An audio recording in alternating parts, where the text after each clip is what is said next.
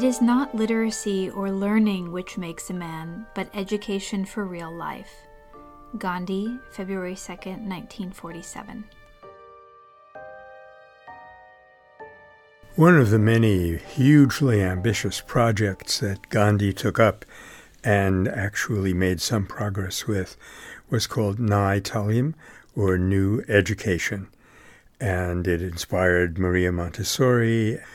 It's really part of the inspiring vision that he had of the human being, of human potential, and consequently the yet unexplored capacity of education in the fullest sense of the word to help each and every one of us to realize his or her potential.